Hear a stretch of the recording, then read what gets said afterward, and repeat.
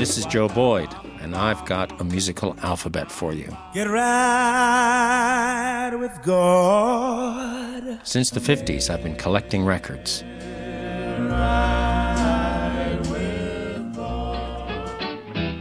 the 60s, I began producing artists such as Nick Drake, Pink Floyd, Toots and the Maytals, Toumani Diabate, and R.E.M., and traveling the world to exotic musical destinations. I've built up a huge collection. Subscribe to Joe Boyd's A to Z and join me as I work my way down the alphabet, using a song as a door to musical history, memorable recording sessions, unforgettable personalities, and great sounds you've never heard before. Please give me second grace.